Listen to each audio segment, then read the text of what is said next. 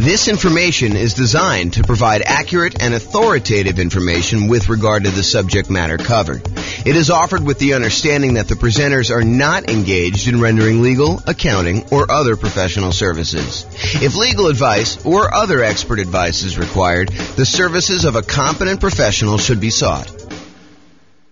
Welcome to the Woodlands Real Estate Investing and Real Estate Financial Planning podcast. Learn all about investing in real estate in the Woodlands, Texas, with a combination of real estate financial planning and modeling with numbers specific to the Woodlands, plus syndicated, more generalized recordings of live and pre-recorded real estate investing classes. Not all of them specific to the Woodlands. Be sure to stay tuned after the podcast for a message from our sponsors. Well, good morning and welcome, everyone. I am James Orr, and today we have a really crazy, cool class. This is the class where we talk about the classic discussion, the classic question of, is it better to put 20% down or to put 25% down when buying rental properties? Should I put 20% down? Should I put 25% down? Hey, I know that if I do 25% down, it's going to take me longer to save up that amount of down payment. So I'm going to be a little bit slower acquiring properties. But, putting 25% down, I do get a little bit of a bump to my interest rate. I do get a little bit better interest rate, and I'm borrowing less. So my overall cash flow will be better.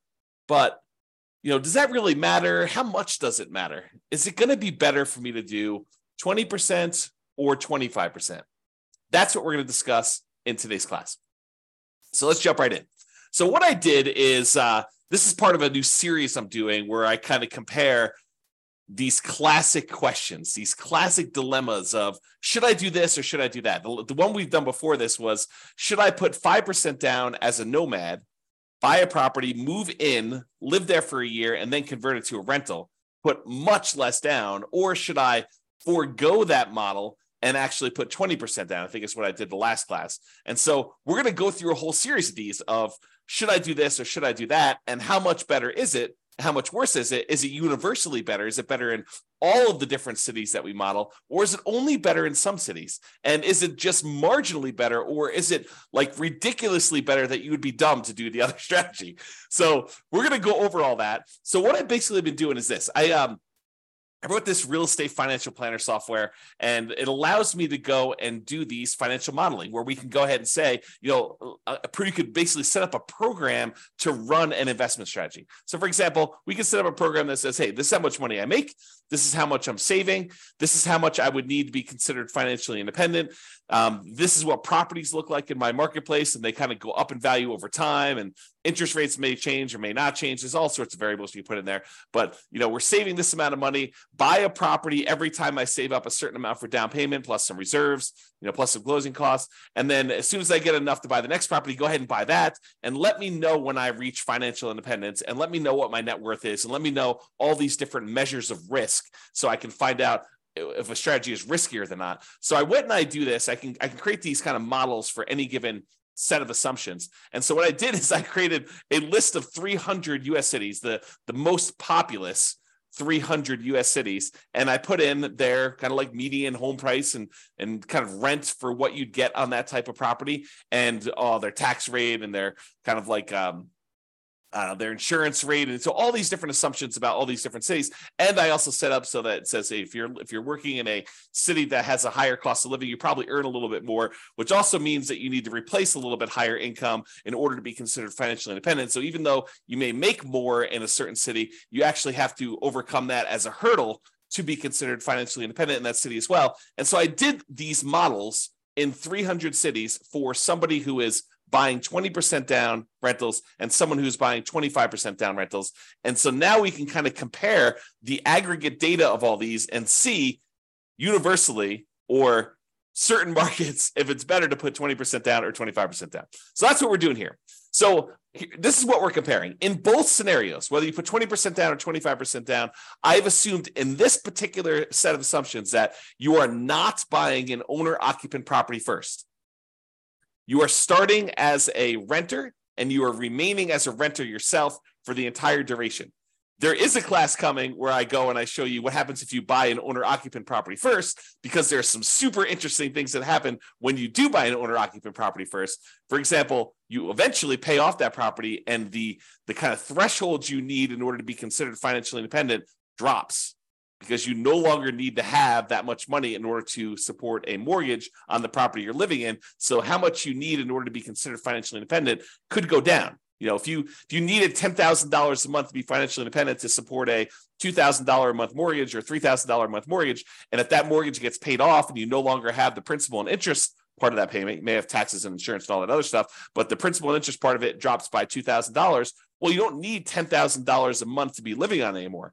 You really only need like $8,000 or $7,000, depending if it was a $2,000 a month mortgage or a $3,000 a month mortgage.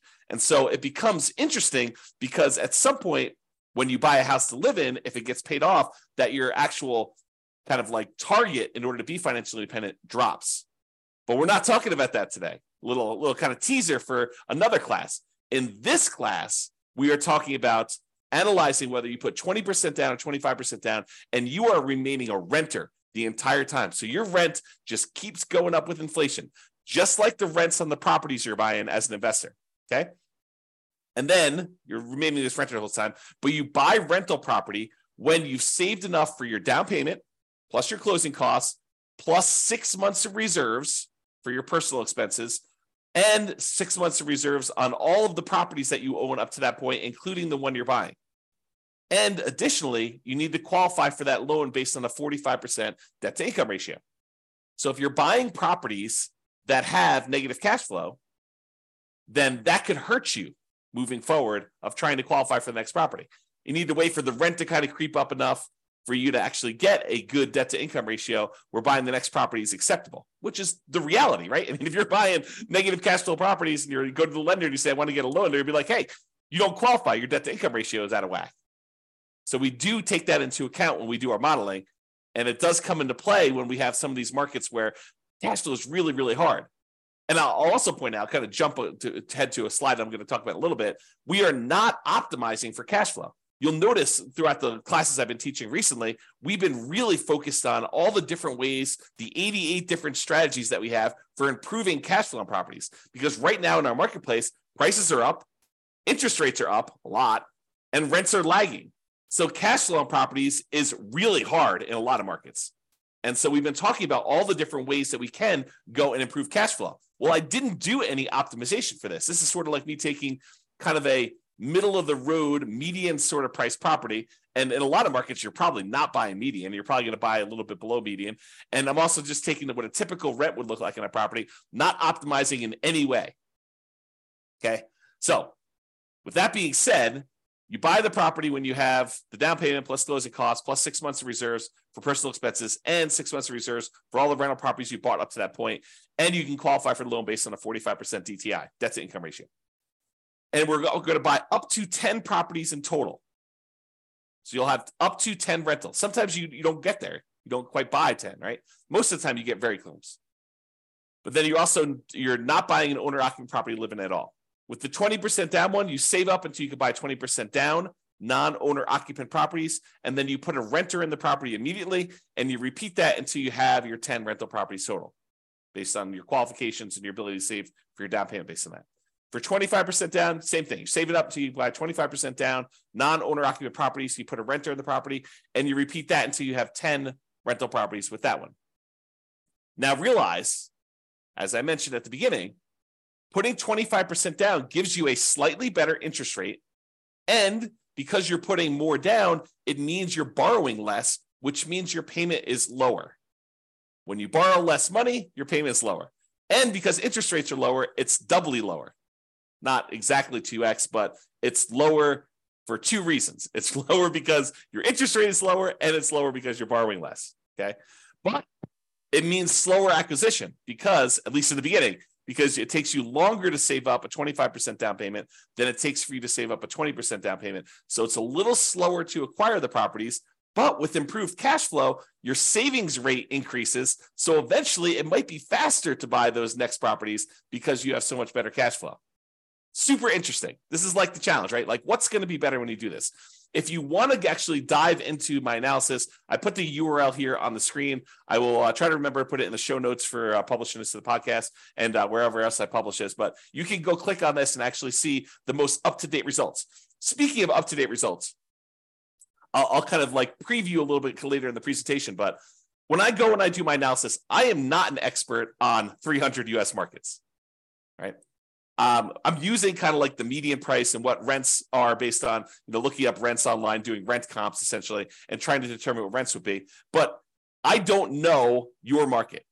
You know your market, and you can go look at my numbers. My assumptions are all published. You can go look at my assumptions and say, James, you're a little bit crazy. I mean, you should probably use a little bit better number for this. Go ahead and reach out to me. Send me an email. Tell me, look, we should be using these numbers for this. And to be clear, I don't want like your once in a lifetime or once in a decade amazing deals that you're able to find after searching for 3 years with 20 years experience. What I want is what a typical real estate investor, what an everyday real estate investor in your market could go and achieve, right? I don't want to have this exceptionally amazing type of deal that we run the numbers where your city always looks amazing because we picked this exceptional, unusual, really hard to find, amazing deal. We want to do more reasonable assumptions for doing the comparisons. Now, if you want to go and do your own modeling with your particular stuff, you go do that. That's up to you. Okay. But for as far as like doing the comparisons, please do reach out to me. I'm open to having you come and say, hey, James, your numbers are a little bit off here, maybe, and be nice. Please be nice. Don't go, James, you're absolutely wrong. You suck. Don't do that. Oh, man. Be nice about it. Okay. So go ahead and reach out and you could do that. And then if the reason why I gave you the link, though, is if we change the numbers and I change them in the database and I rerun everything, then all the numbers will change. And it will it'll change it for all of the analysis we do, not just this one, 20% to 25%. We'll rerun all of them and do all the comparisons. I've got 30 different comparisons so far, and I'm on my way to 100 plus. I have a whole bunch laid out. It's just a matter of time of getting in there and doing the analysis. Okay, but I digress. Okay, here we go. So how do we determine if somebody is financially independent? When we're doing this modeling, how do you say, hey, this person achieved financial independence at this month? Well, financial independence is really made up of 5 income sources, and the 5 income sources need to surpass whatever their target monthly income in retirement is, which I've set to be whatever they were making from their job. So I said, look, if you get to make a little bit more because your market's a little bit more expensive, that just means that we need to replace that little bit more amount in order for you to be considered financially independent in your marketplace. So here are the 5 different sources of income that count as to whether somebody is financially independent. Number 1 is net positive cash flow from rental properties. Take all the income from the property, rent, and anything else you're getting, minus all the expenses, including vacancy, principal and interest, the taxes, private mortgage insurance if you have that, regular insurance, maintenance, management. You subtract out all those expenses from the income. What you're left over is your net positive cash flow from rental properties. That counts toward whether or not you're financially independent. If you have enough rental property income net after all these expenses on your properties, if that is net positive over what you were making from your job, you're considered financially independent. We have you stop working and you just continue living based on that. Okay, that's how we do in the modeling. In addition to that net positive cash flow from rental properties, there's another source of income. There's 5. I'm going number 2. So you can take any money you have left over that is invested in stocks or bonds or loans as a lender, if you're making hard money loans or whatever it is, times whatever your yearly safe withdrawal rate. If you've heard of the kind of Trinity study or the 4% rule, we're basically taking any money you have invested outside of your rental properties times whatever your safe withdrawal rate, which we're going to assume to be 4% for all of these. And that gives you a number as well. So if you've bought your 10 rentals and now your money is sort of accumulating in your account and you get to $1 million, you'd have about $40,000 per year contributing to you being financially independent. I'm just using like an example. We do the actual math. It doesn't have to get to $1 million. We'll do it for $100. We'll do it for $10,000. We'll do it for $500,000. Any number you have, we'll multiply by your safe withdrawal rate, divide by the number of months in order to find out what your monthly income is, because we calculate it monthly, and we'll determine whether or not that contributes to being financially independent. So those 2 things, net positive cash flow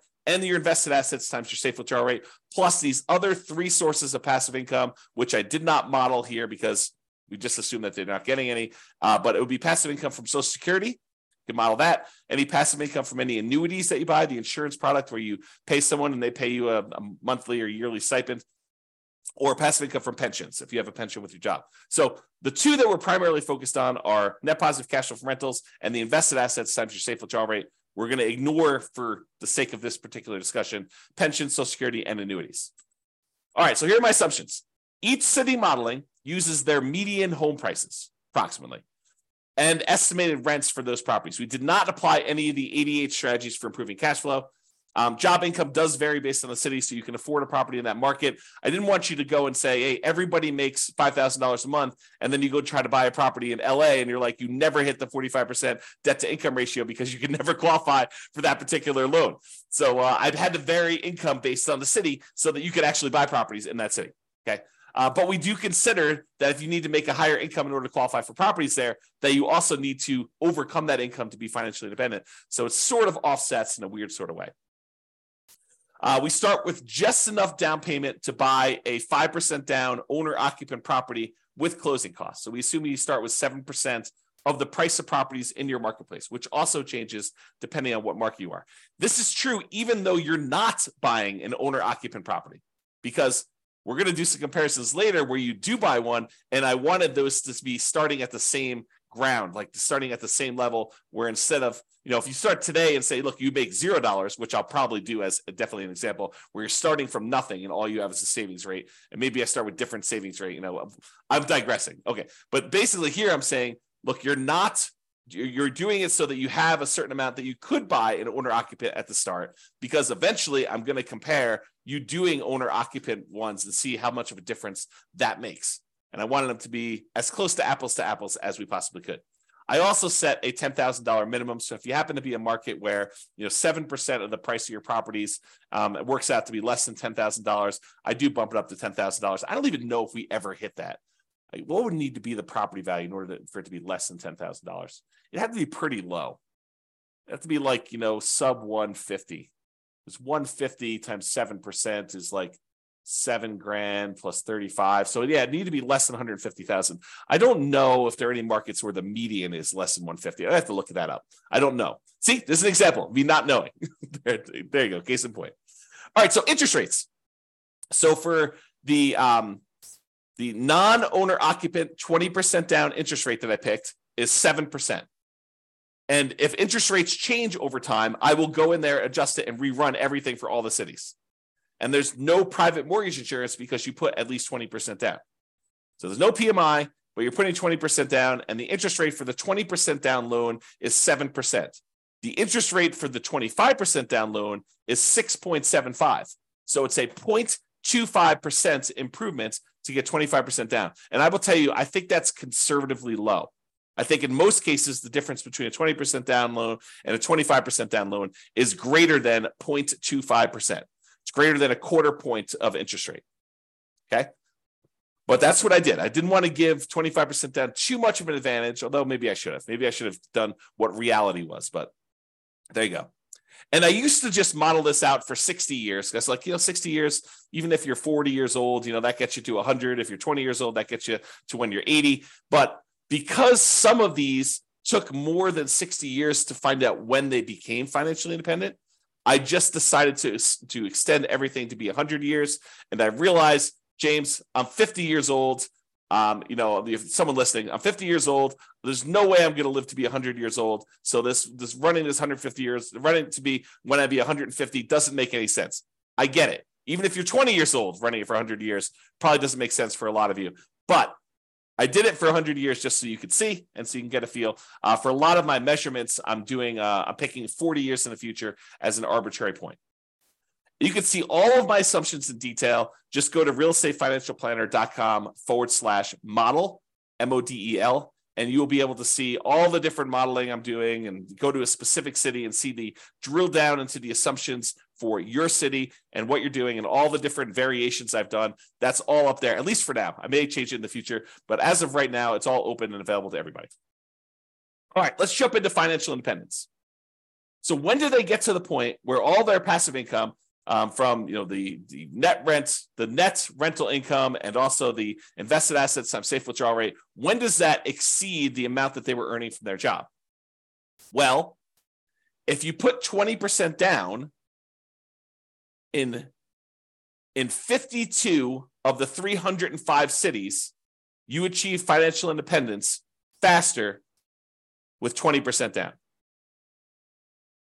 So about 1/6 of all the cities I ran, it was faster for you to put 20% down. However, in about 2/3 of the cities, 194 cities out of 305, it was faster for you to be financially independent if you put 25% down. Wait, what? So putting 25% down was actually faster in 2/3 of all the cities we tested than putting 20% down. And in 59 cities, it didn't matter. Didn't make a difference whether you put 20% down or 25% down. In fact, there were 25 cities where you never achieved financial independence, regardless of whether you put 20% down or 25% down in 100 years. Now, you may have a pretty significant net worth at that point, but your income from your real estate and the income coming from that safe withdrawal rate of any other invested assets never exceeded the job income that you had. But you could just go ahead and say, look, I'm going to stop working. I've got $3 million or $5 million or $10 million, whatever it is that you have there, and I'm just going to start depleting that. So you'll end up kind of losing your balance over time in some of those cases. Some of the cases you actually don't. You'd run out of money. We'll show you those. Okay. So the key here is 194 cities, 2/3 of the time, it was better for you from a speed to financial independence perspective for you to put 25% down. So that's a win in most cases for 25% down. However, what's interesting is it's not universally true. So when you get in arguments with someone online, an online forum about it's always better to put 25% down, it is not. Or if you get in an argument with them, hey, it's always better to put 20% down. No, it is not always better. Sometimes it's better, sometimes it's not. And you got to go look at your city to find out what the deal is there. Okay? This is the distribution. In some examples, not today, in some examples, this is really an important chart to look at because you could visually see where the majority of the kind of cities are becoming financially independent. In this example, they're relatively similar. Yeah, sure. In some cases, the 25% down, there are a few more cities that achieve financial independence earlier. Yeah, that's happening here. But in some cases, it's faster to do 20%, faster to do 20% here, but you can kind of see that they're really relatively similar in shape. We'll find out later that they're not always like this. Sometimes it's really skewed where one is much slower or one is much faster. But in this case, they're relatively similar. Okay, so what are we doing here? One of the questions we sometimes get is, James, is this a better strategy in more expensive markets or is this a better strategy in cheaper markets? Are we talking, is the difference when you do the 20% down versus the 25% down, is it really a situation where, 20% down works in these really inexpensive markets, but 25% works in more expensive markets or vice versa? And really this chart answers that question. So what this does is it shows you how much better 20% down is versus 25% down is, or how much better 25% down is versus 20% down is, depending on the color. So the green ones are ones where it's better for 25% down. You're achieving financial independence faster for all the green ones with 25% down. All the red ones are it's better to have done 20% down. But I'm plotting all along the bottom here what the price of the property was at the start. And here I'm showing you how many months difference it was. So you could see that in the $300,000 price range, that there are several spots where 20% down was better, and there are several where 25% down was better, depending on which city you're looking at. You could see that if you kind of just eyeball it really loosely, you can see there are quite a few more greens, and greens is where 25% down is faster. There's quite a few more greens toward the lower end of the price, but there's also quite a few more when you get higher. So what I would tell you about this is, just visually looking at this, there is a slight tendency for 25% down to work better if you have more expensive properties, because there's only a few dots, these two dots here where we have more expensive properties and it was better to put 20% down. So in general, there's more green dots than there are red dots because 2/3 of the time, 25% down is better. And that makes sense. We're seeing a lot more green. But we're also looking at this in terms of like, how does it compare when you look at house price too? And you can see that the green ones tend to be more prevalent with these more expensive houses. Okay. Not to say that there aren't a couple outliers, but there are a trend, a correlation there. All right. And there's a couple outliers. There's a couple times where putting 25% down is way better than putting 20% down.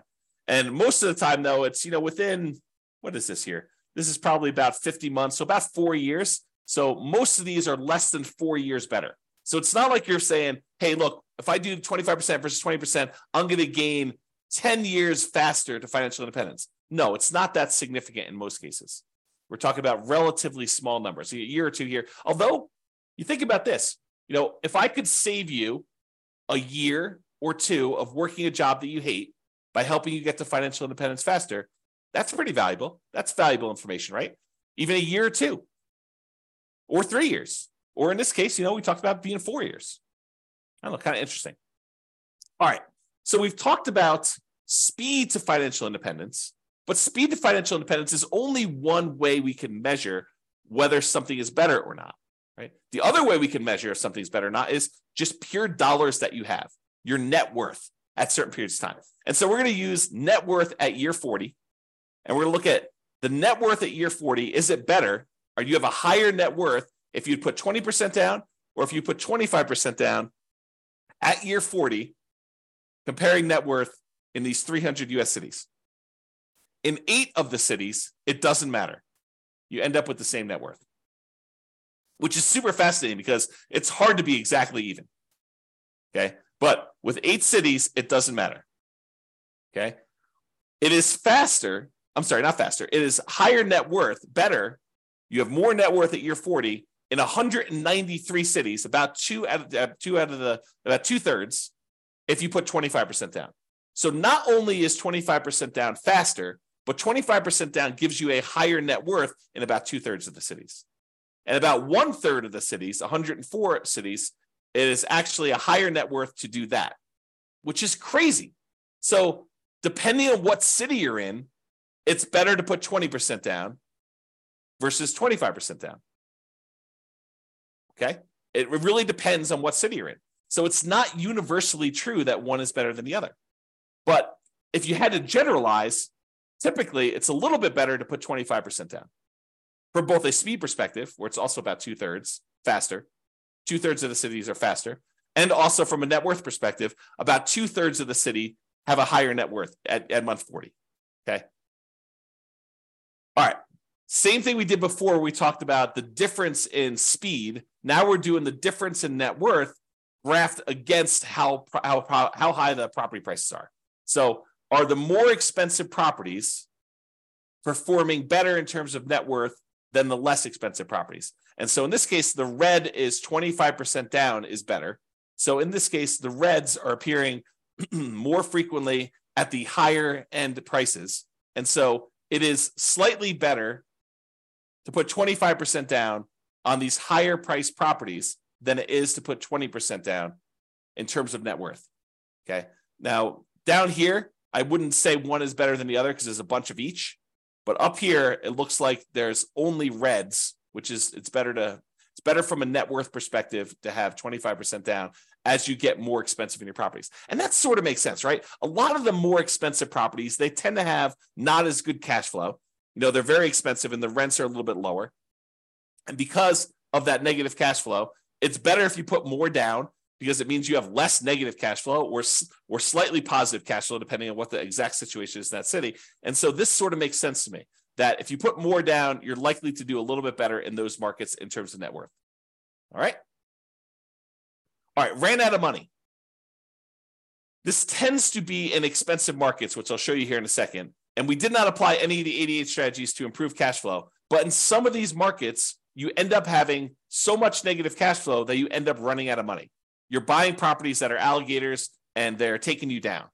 And so we could fix this if we were to go in there and manually say, okay, look, we're not going to buy this property unless it has these characteristics. I'll buy slightly better properties. I'll improve my cash flow in all these different ways. I'll save up more down payment. I'll save up more in reserves. And we could overcome this, but realize that with the modeling we did, there were 11 cities that ran out of money out of 305.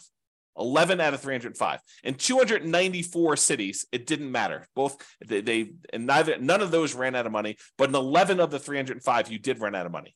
Even with 6 months of personal reserves, 6 months of reserves for the property on all properties before you buy the next one. Okay. So there are things we could do to avoid that. We talk about those in other classes. So as far as which ones run out of money, it tends to be the more expensive properties. The overwhelming of things under $1 million. In fact, I can't see any under $1 million where it ran out of money.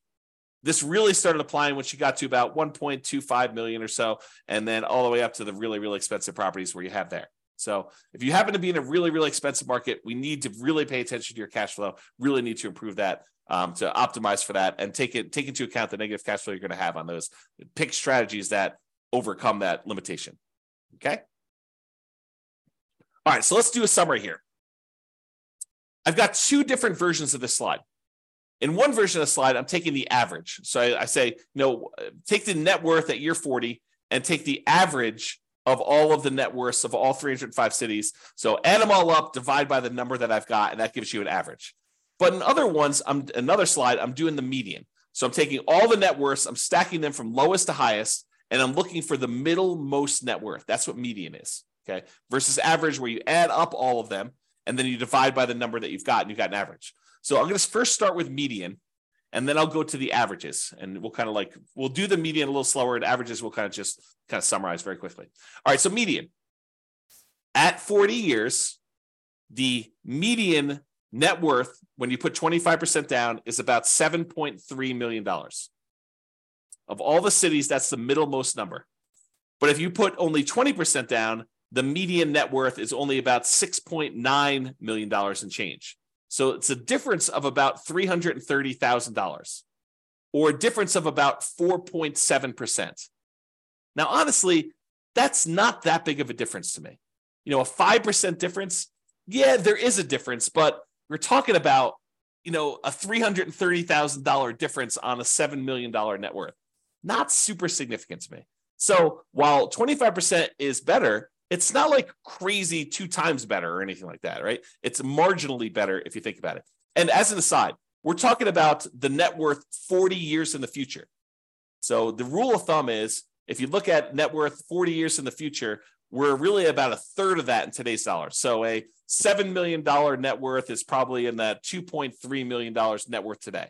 That's what it would be worth in today's dollars. That's the rule of thumb. It's about 1/3.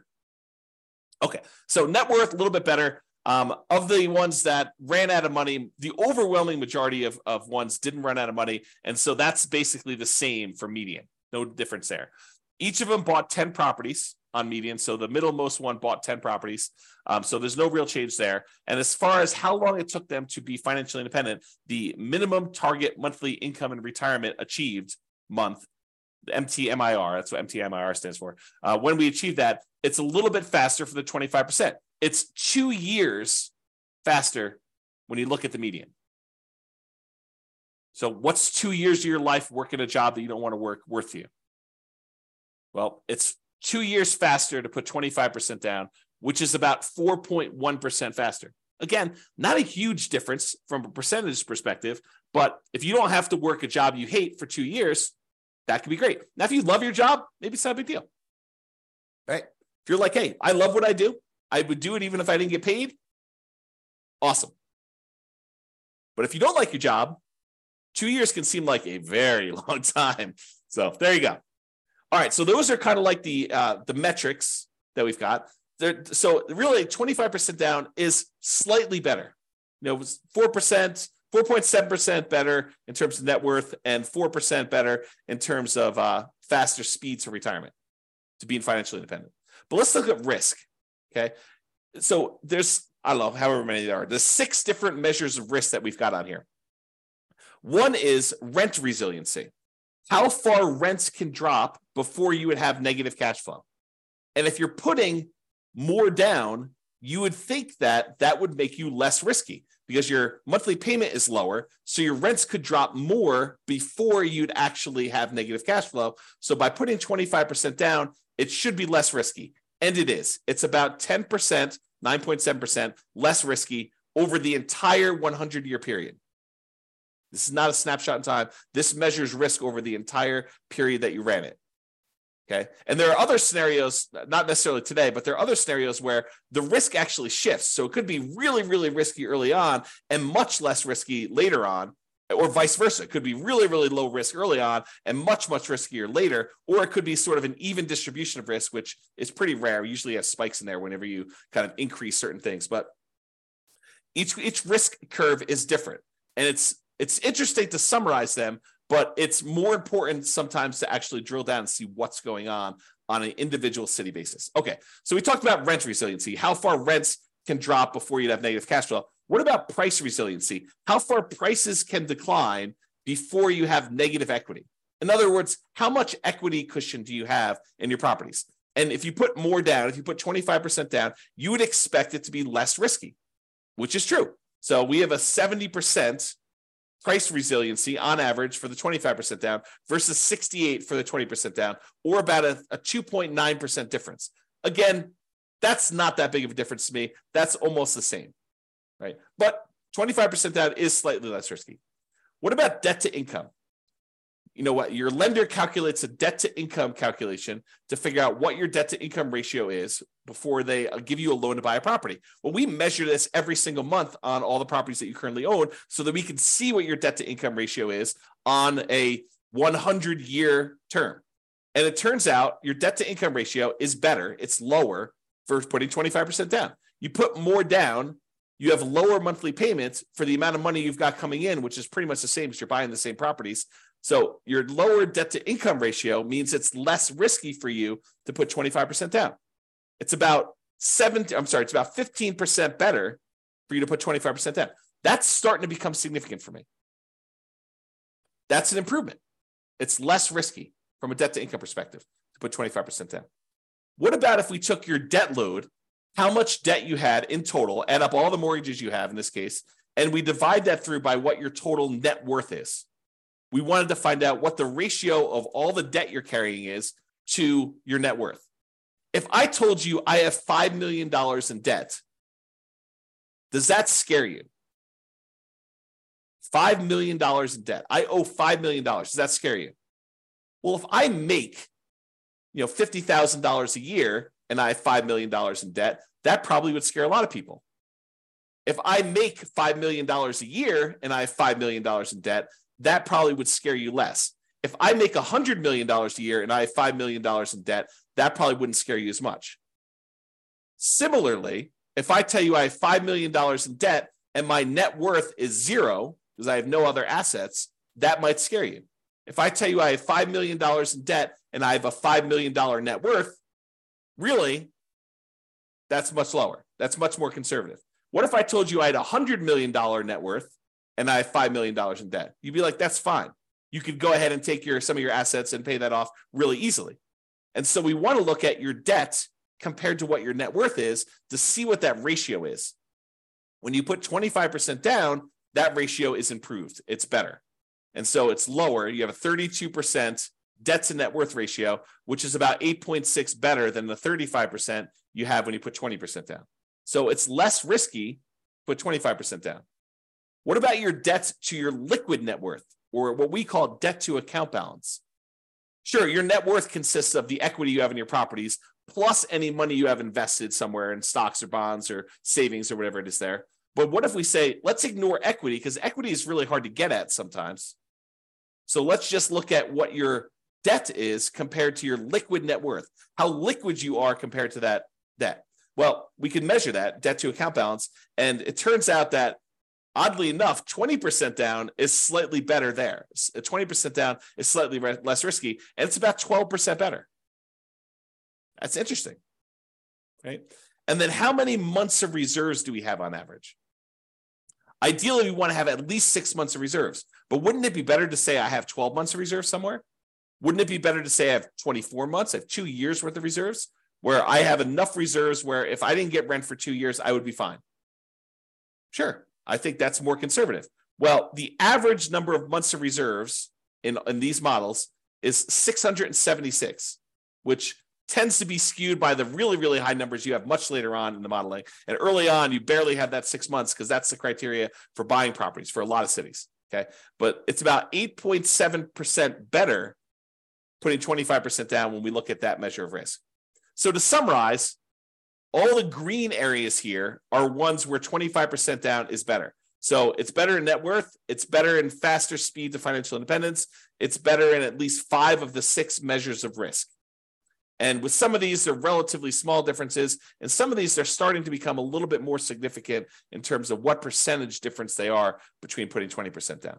Okay. So that's all the medians, looking at the middlemost one for doing that. Okay. What about average? Well, with average, it's even more extreme. Not necessarily in a percentage, although in some cases it is, but with this, it's better to put 25% down universally when we look at the average for all the different cities. Okay. It's 0.7% better from a net worth perspective to put 25% down. It's 2.2% better from a speed to financial independence perspective to put 25% down. And then, it's much better for you to put, in the 10% range plus for several of these measures of risk when you're considering putting 25 or 20% down. So in general, it seems like 25% down is a little bit better. Not like all better, and it really matters which city you're in, honestly. Okay. Now remember, I've said this a couple times, you could apply the 88 strategies we have to improve cash flow to improve on these numbers. These are sort of like middle of the road numbers. We're basically using the median price property in the market and the rent we might be able to get on that property in that market. You could choose a better property and you probably would do better. And I do model some of these improvements. Like there are examples where I model and say, what if you could buy a property and get a 5% better price or 10% better rents or 10% better price, or you get slightly better interest rates, or you buy down the interest rate. Like I'll do all these different models and I'll compare them so that you can see what impact that has. Okay. Now, again, this is my call to action for you. If you're an expert at your local market, I am not an expert at your local market. And if you want to help me improve my numbers for the local market, reach out via email and I can update the numbers in our database to rerun all the scenarios to your market. And we can improve this so that everybody gets the benefit of being able to see how this compares. Now, I'm not trying to show best case that only a small number of real estate investors could expect to achieve. I really want to use numbers that any real estate investor in your market could expect to achieve. Okay. All right. Now, something interesting that comes up to some people here, and kudos for you, a little plus for you if this applied to you. So you're realizing that, look, we're buying these non-owner occupant properties. We're not moving into these properties, right? So we're buying investment properties. What if you live in a market where your market conditions suck? The economics of you buying rental properties in your market are just not ideal. Could you go and say, I live in blank city, but I will go invest in another city where the economics are much better? Sure, you totally could do that. And there's no local market limitation because we're not even buying an owner-occupant property in this particular case. But you could go say, hey, I'm going to live in X city and buy in Y city. And I did not model it that way. So you could do a lot better than what I'm showing if you just picked a different city that had better economics. All right. So that's it. In our current market conditions, our current price, current interest rates, or current rents, as of March 22nd, 2023, that's when I'm recording this. So if you're wondering, like, where was this? When was this that was happening? In 300 plus US markets using less than ideal median price rent properties, putting 25% down is better in terms of net worth and speed to financial independence in general. But there are exceptions. The market does matter. In some markets, 20% down is faster, more profitable, and arguably better, which is why it's so hard to have this conversation. Generally, though, putting 25% down is less risky. There are probably exceptions to that too, though. It's best if you look closer at your specific market and apply as many of the 88 cash flow improving strategies as practically possible to improve on your implementation. And if you go to the realestateFinancialPlanner.com/model, you'll be able to go ahead and see your city and the comparisons for your city and all that stuff. All right. That's all I got. This has been James Orr. I hope you enjoyed this. Hope you enjoyed these kind of like the theme of kind of comparing these, because I'm going to do more of them, unless you tell me I hate them. But I'm going to do more of them because I find it fascinating to see, hey, should I prepay PMI, or should I not pay PMI, or should I hire a property manager? What's the impact of hiring a property manager? If I'm going to put 25% down, what's the difference in speed if I hire a property manager versus not hiring a property manager? Or what is the difference in speed if I decide to pay off my properties early? If I take extra cash flow and I use it to pay off that, what happens if I take my money and I save it up until I can pay off a property in full? Is that faster? Should I buy 10 properties, wait till I get to the point where all of the equity in those can pay off 4 of the 10, and I sell off 6 of them to pay off the 4? Is that faster? So I'll do all of these comparisons, and I'll show you which one's better, by how much, and how that changes risk characteristics too. But as you can see, it takes a little while to go through the details of each one. So there's going to be about one a week is my plan as of right now, subject to change. That's all I got for you. Hope you enjoyed it. This has been James Orr. Bye-bye for now. With home prices up, mortgage interest rates up, and rents up, but not quite enough to counteract the higher prices and interest rates, cash flow on rental properties in the Woodlands is harder than ever. Book a call with the Real Estate Financial Planner to apply our proprietary 88 strategies to improve cash flow on your rentals. See the show notes for a link to schedule your call and improve your cash flow today. If you're a real estate agent, lender, or professional in the Woodlands that wants to help our real estate investor listeners, consider reaching out to learn about collaboration opportunities with this podcast. We'd love to add more value to our listeners by having you assist our investors buy, sell, and finance their real estate investments. See the show notes to schedule a call to discuss collaboration opportunities.